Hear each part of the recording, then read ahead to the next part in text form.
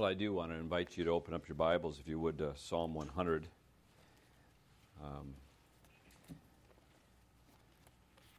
We've been in a series in John, and actually we have one more message in John chapter 21 of the Encounters with Jesus series that we've been in. But I thought that since we have this. Just to kind of focus on Thanksgiving a little bit this week, and I want to just really invite you just to listen as we read from this song, or as I read from this song, Psalm 100. It's an amazing one. I'm sure that most of us are familiar with this psalm. If not, hopefully we can get familiar with it, right? The psalmist says, "Shout for joy to the Lord, all the earth. Worship the Lord with gladness. Come before him with joyful songs. Know that the Lord is God. It is he who made us, and we are his. We are his people and the sheep of his pasture. Enter his gates with thanksgiving and his courts with praise. Give thanks to him and praise his name. For the Lord is good, and his love endures forever. His faithfulness continues through all generations." I think you said, Carol, that's the one that you think of when you think of Thanksgiving. I really believe that we are a blessed people, that we are a blessed nation that has certainly been blessed by God, and of all of those who give thanks to him and praise his name, we should be at the top. It's not really uncommon to put together a wish list at Christmas time, or to draw up some sort of a list of some resolutions for New Year's, and yet there's this other list I think that sometimes we overlook. A Thanksgiving Day list that everyone can maybe put together just to share some of the things that they're thankful for. And let me just read a part of the list that several housewives compiled. They wrote that they were especially thankful for these things. For automatic dishwashers, because they make it possible for us to get out of the kitchen before the family comes back in for after-dinner snacks. For husbands who attack small repair jobs around the house because they usually make them big enough to call in the professionals. For children who put away their things and clean up after themselves, they're such a joy. You hate to see them go home to their own parents. For teenagers, because they give parents an opportunity to learn a second language. I don't know what that's like. For smoke alarms, because they let you know when the turkey's done. Our list probably wouldn't be the same as theirs. There's others I won't read. I won't go on much more. But I'm really convinced that if we began to make a list, that we would find that we have so much more to be thankful for than just our material possessions. Like you, I'm sure that my list would include things like health and family and friends and in the nation that we live in, and despite its flaws. But I think even more than that, I am so thankful for things like my salvation. I'm thankful for all of you, my church family, and the mercy that God pours out upon us every single day. With Jesus, we have so many reasons to celebrate, I think, on Thanksgiving. I think Thanksgiving Day is a distinctive holiday. It doesn't commemorate a battle.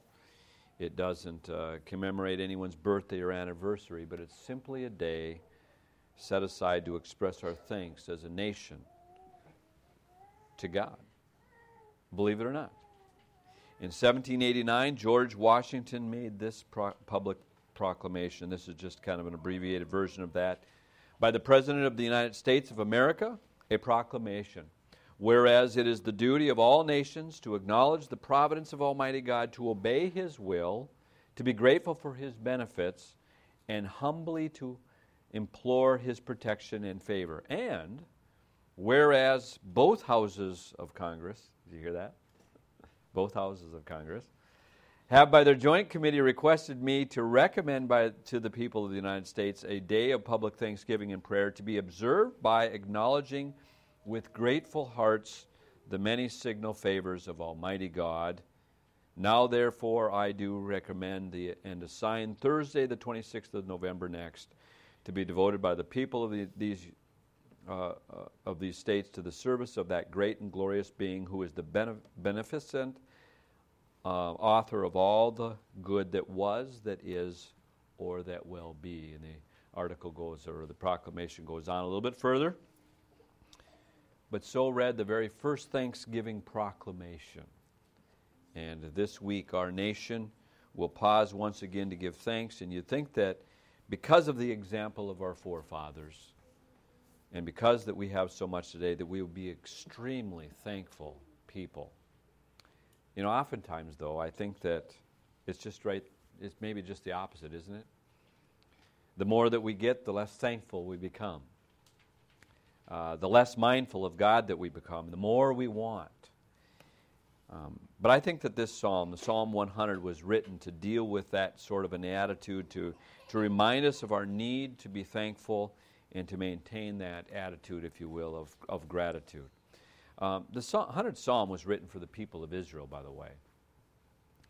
And God said to them, here's what He said. He said, when you come into that promised land, when you settle down into your warm homes, when you have plenty to eat, He just said, don't forget me. I led you out into the wilderness, and I brought you into a land that's flowing with milk and honey. But it doesn't take us very long to realize that the people of Israel, they needed a reminder, and I believe that we need it too. Maybe God had us in mind as well when this psalm was written. I mean, notice who it's addressed to. The very first verse says that it's addressed to all the earth. And the last verse says that it includes all generations. This Thanksgiving message, I think, is so deep and so wide that it applies to every person in every generation in every stage of life. It's interesting to me that America is the only country in the world, except for Canada actually, that has a Thanksgiving Day, to my knowledge. I wonder how a world would be changed if suddenly our nations would begin to observe a day of Thanksgiving. I think that there's something about giving thanks together to God. I think that there's something about that breaks down some barriers between people and brings about unity. I also think that there's a real danger during this time if we determine that our Thanksgiving, if we determine whether we should be thankful or not, is solely based upon how much we have. That's usually what we think, don't we? Thankful for all the stuff that I have. Do I have enough turkey to gorge myself on sufficiently? Is my money in the bank secure, or am I healthy? And we let these things kind of determine whether or not we're thankful or not. But the psalmist says that all of these things may change at any time. They may drift away, they may burn up, or someone may steal them. The only thing that we have for sure is the relationship that we have with Jesus Christ, with our Lord. And that's, I think, what the 100th Psalm emphasizes. If you just scan through that, Psalm chapter 100, in verse number 1, you find the name of the Lord. In verse number 2, you find the name of the Lord. In verse number 3, you find the name of the Lord. In verse number 4, it says, enter into His gates with thanksgiving. And then in verse number 5, you have the name of the Lord that you find there. The basis of the Thanksgiving, of our Thanksgiving, is, in fact, the Lord. Alex Haley, the author of Roots, the book Roots, had an unusual picture hanging on his office wall. It was a picture of a turtle on the top of a fence post. And someone asked him, why is that there? I've always liked this, just hearing what he said. He said, every time that I write something significant, every time I read my words and I think that they're wonderful and begin to feel proud of myself, I look at the turtle on the top of the fence and I remember that he didn't get there by himself. He had help. I think that is the basis of thankfulness. To remember that we got here with the help of our God, and that He is, in fact, the provider of every blessing that we have. As we look more carefully at this psalm, we find that there's a series of commands that are given throughout this psalm. And the first one we find is in verse 1. And the first command there is, shout for joy to the Lord, all the earth. Shout for joy. It really means to shout with force. The force of a trumpet blast. It's a shout of joy to the Lord that comes from the very from the very depths of your being. And, maybe God solved some problems in your life, or maybe He's given you some direction to go, or maybe He's provided some sort of a blessing. And you realize that all of that come from God. And so from the very depths of your being, you begin to proclaim praise to Him. There's a story of a medical missionary who served in India for many years. He served in a region where there was progressive blindness. And so people were born with healthy vision, actually, but there was something in that area that caused people to lose their sight as they matured. But this missionary, he developed a process that would prevent progressive blindness. And so people came to him, and he performed the operation, and they would leave realizing that they would have become blind, but now that they would be able to see for the rest of their lives.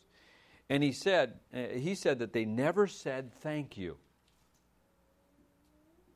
because that phrase was not in their dialect. Instead, they spoke a word that meant, I will tell your name. Wherever they went, they would tell the name of the missionary who had cured their blindness. They had received something so wonderful that they were so eager to share it. Kind of reminds you of the woman at the well, remember, in John chapter 4? But see, that's what the psalmist is saying. All of a sudden, you just realize that God has been so good that you just can't keep it inside anymore.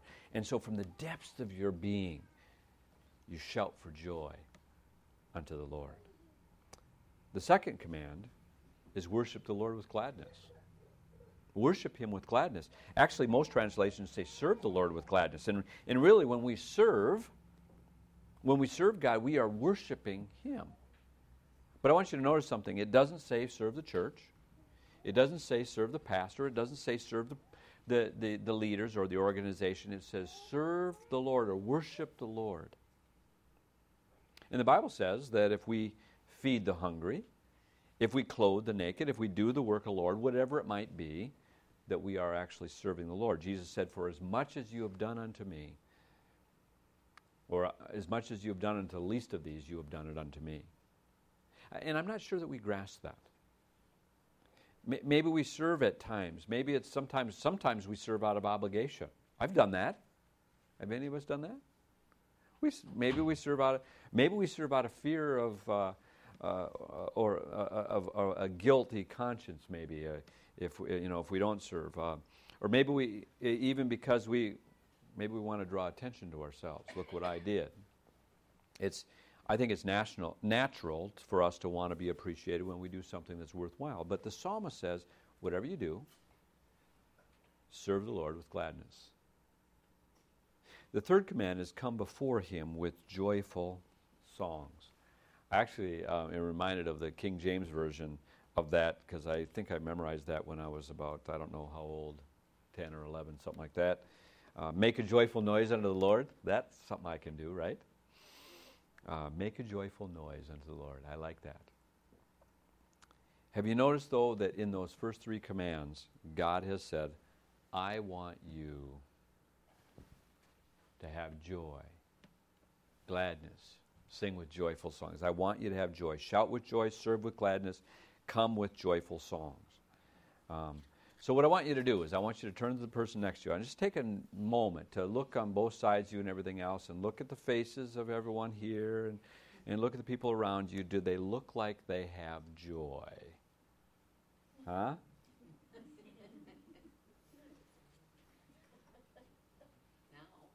They do now, huh? Or maybe they're just sitting with scowls on their face, right? Well, we've talked about that before. We talked about it in the John series, that joy is not necessarily happiness. So maybe that even though that we're looking, anyway, you got the point. The psalmist says, though, he says, come before him and serve him, and sing his praise with joy in your heart. Command number 4. Know that the Lord is God. It is He who made us, and we are His. We are His people, the sheep of His pasture. God took every bone, He took every joint, and He welded them together with sinews and muscles and covered them with skin, and He gave us eyes that can see and brains that can think and fingers that can pick things up. God made us. He made us inside and out, He made you the way that He wanted you to be, and He made me the way He wanted me to be. And that's a mystery, isn't it? I don't understand why, but somehow God in His providence decided that He wanted to make a medium-sized man, not too bad looking, actually, not outstanding in anything, but just a faithful husband who would keep plodding along, and so He made me. And someplace along the way, He had you in mind, so He made you. But here, don't miss this. He's still making us, isn't He? That's really important for us to understand. He's not satisfied with the unfinished product. He's not satisfied with your temper. He's not satisfied with the weak areas of your life where you give in to temptation. And so He's still making us. He's still working on our lives. God is your maker, and God created you in His image, and therefore we give thanks for who we are. And then He says, we are His people, the sheep of His pasture. You know, the interesting thing is that most of us want to be shepherds, I think. Right? Say, that's right. Yeah. Dave? I think most of us want to be shepherds. The problem is, it's just not fun being sheep, I guess. But the problem, I think, is that we don't know where the still waters and the green pastures are. And every time that we go out searching for them, we inevitably end up lost. That's what Isaiah said. He said, we all like sheep have gone astray. And the psalmist is saying this, you be the sheep. Let the Lord be the shepherd, and He will lead you beside the still waters in the green pasture. Just let God lead. And then there's command number 5, and it's this. Enter His gates with thanksgiving and His courts with praise. Give thanks to Him and praise His name, for the Lord is good, and His love endures forever. His faithfulness continues through all generation. In the Old Testament, the temple, the actual temple was the symbol of the very presence of God Himself. And so whenever the people would enter into the temple, or they come to the temple, when they entered into those courtyards, they knew that they had come into the very presence of God. Now, we know that that temple no longer exists. But oftentimes the place where we meet to worship God is sometimes called the sanctuary, right? Indicating that God is there. Well, we don't want to limit God to a building. In fact, truthfully, the Bible says that when we come into a relationship with Jesus Christ, when we accept Him as Lord and Savior of our lives, that then God comes to dwell in us. That's actually a more accurate picture than a building, right? We understand that, right? And that's what the Bible means when it says that the Christian's body is a temple of the Holy Spirit. God comes to dwell inside of our lives. And we sing the song, it says, Lord, prepare me to be a sanctuary, pure and holy, tried and true. With thanksgiving, I'll be a living sanctuary for you. That's the song we've sung. Some of you know that song. And our bodies actually become dwelling places for God. And what that means is that God is with us, every single one of us, everywhere we go, whether we're at the grocery store, whether we're over at our neighbor's house, whether we're driving along the highway, when we're at work, when we're out in a hunting stand, it doesn't matter. He is with us every moment of our lives, helping us to make those decisions that we need to make through the guidance of His Holy Spirit. That is the source of our thanksgiving, isn't it? But I'm worried. What if God began to treat us like we so often treat Him? What if God met our needs to the same extent that we give Him our lives? What if we never saw another flower bloom because we grumbled when God sent rain? What if God stopped loving and caring for us because we failed to love and care for others? What if God took away His message because we wouldn't listen to His messenger? What if He wouldn't bless us today because we didn't thank Him yesterday? What if God answered our prayers the way we answer His call for service? What if God decided to stop leading us tomorrow because we didn't follow Him today? Look across the page to Psalm chapter 103, verse 10. And notice what it says. Here's what it says. It says, God does not treat us as our sins deserve or repay us according to our iniquities. And so my prayer is this as we close. Lord, help us to be thankful that you don't treat us as our sins truly deserve. Amen? Let's pray. Father, we are thankful to you. And God, I think that it's an area that we need help in. Help us to not take for granted the things that we have and the things that we, not just material possessions, but the things that you have granted to us through Jesus Christ especially. And thank you for that relationship we have with you. And I pray that we would move on from here, not only just being a blessed people, but also a thankful people. I just pray for each and every family here as they spend Thanksgiving with their families, that in the midst of all of that celebration, that they would remember you. And I pray this in Jesus' name.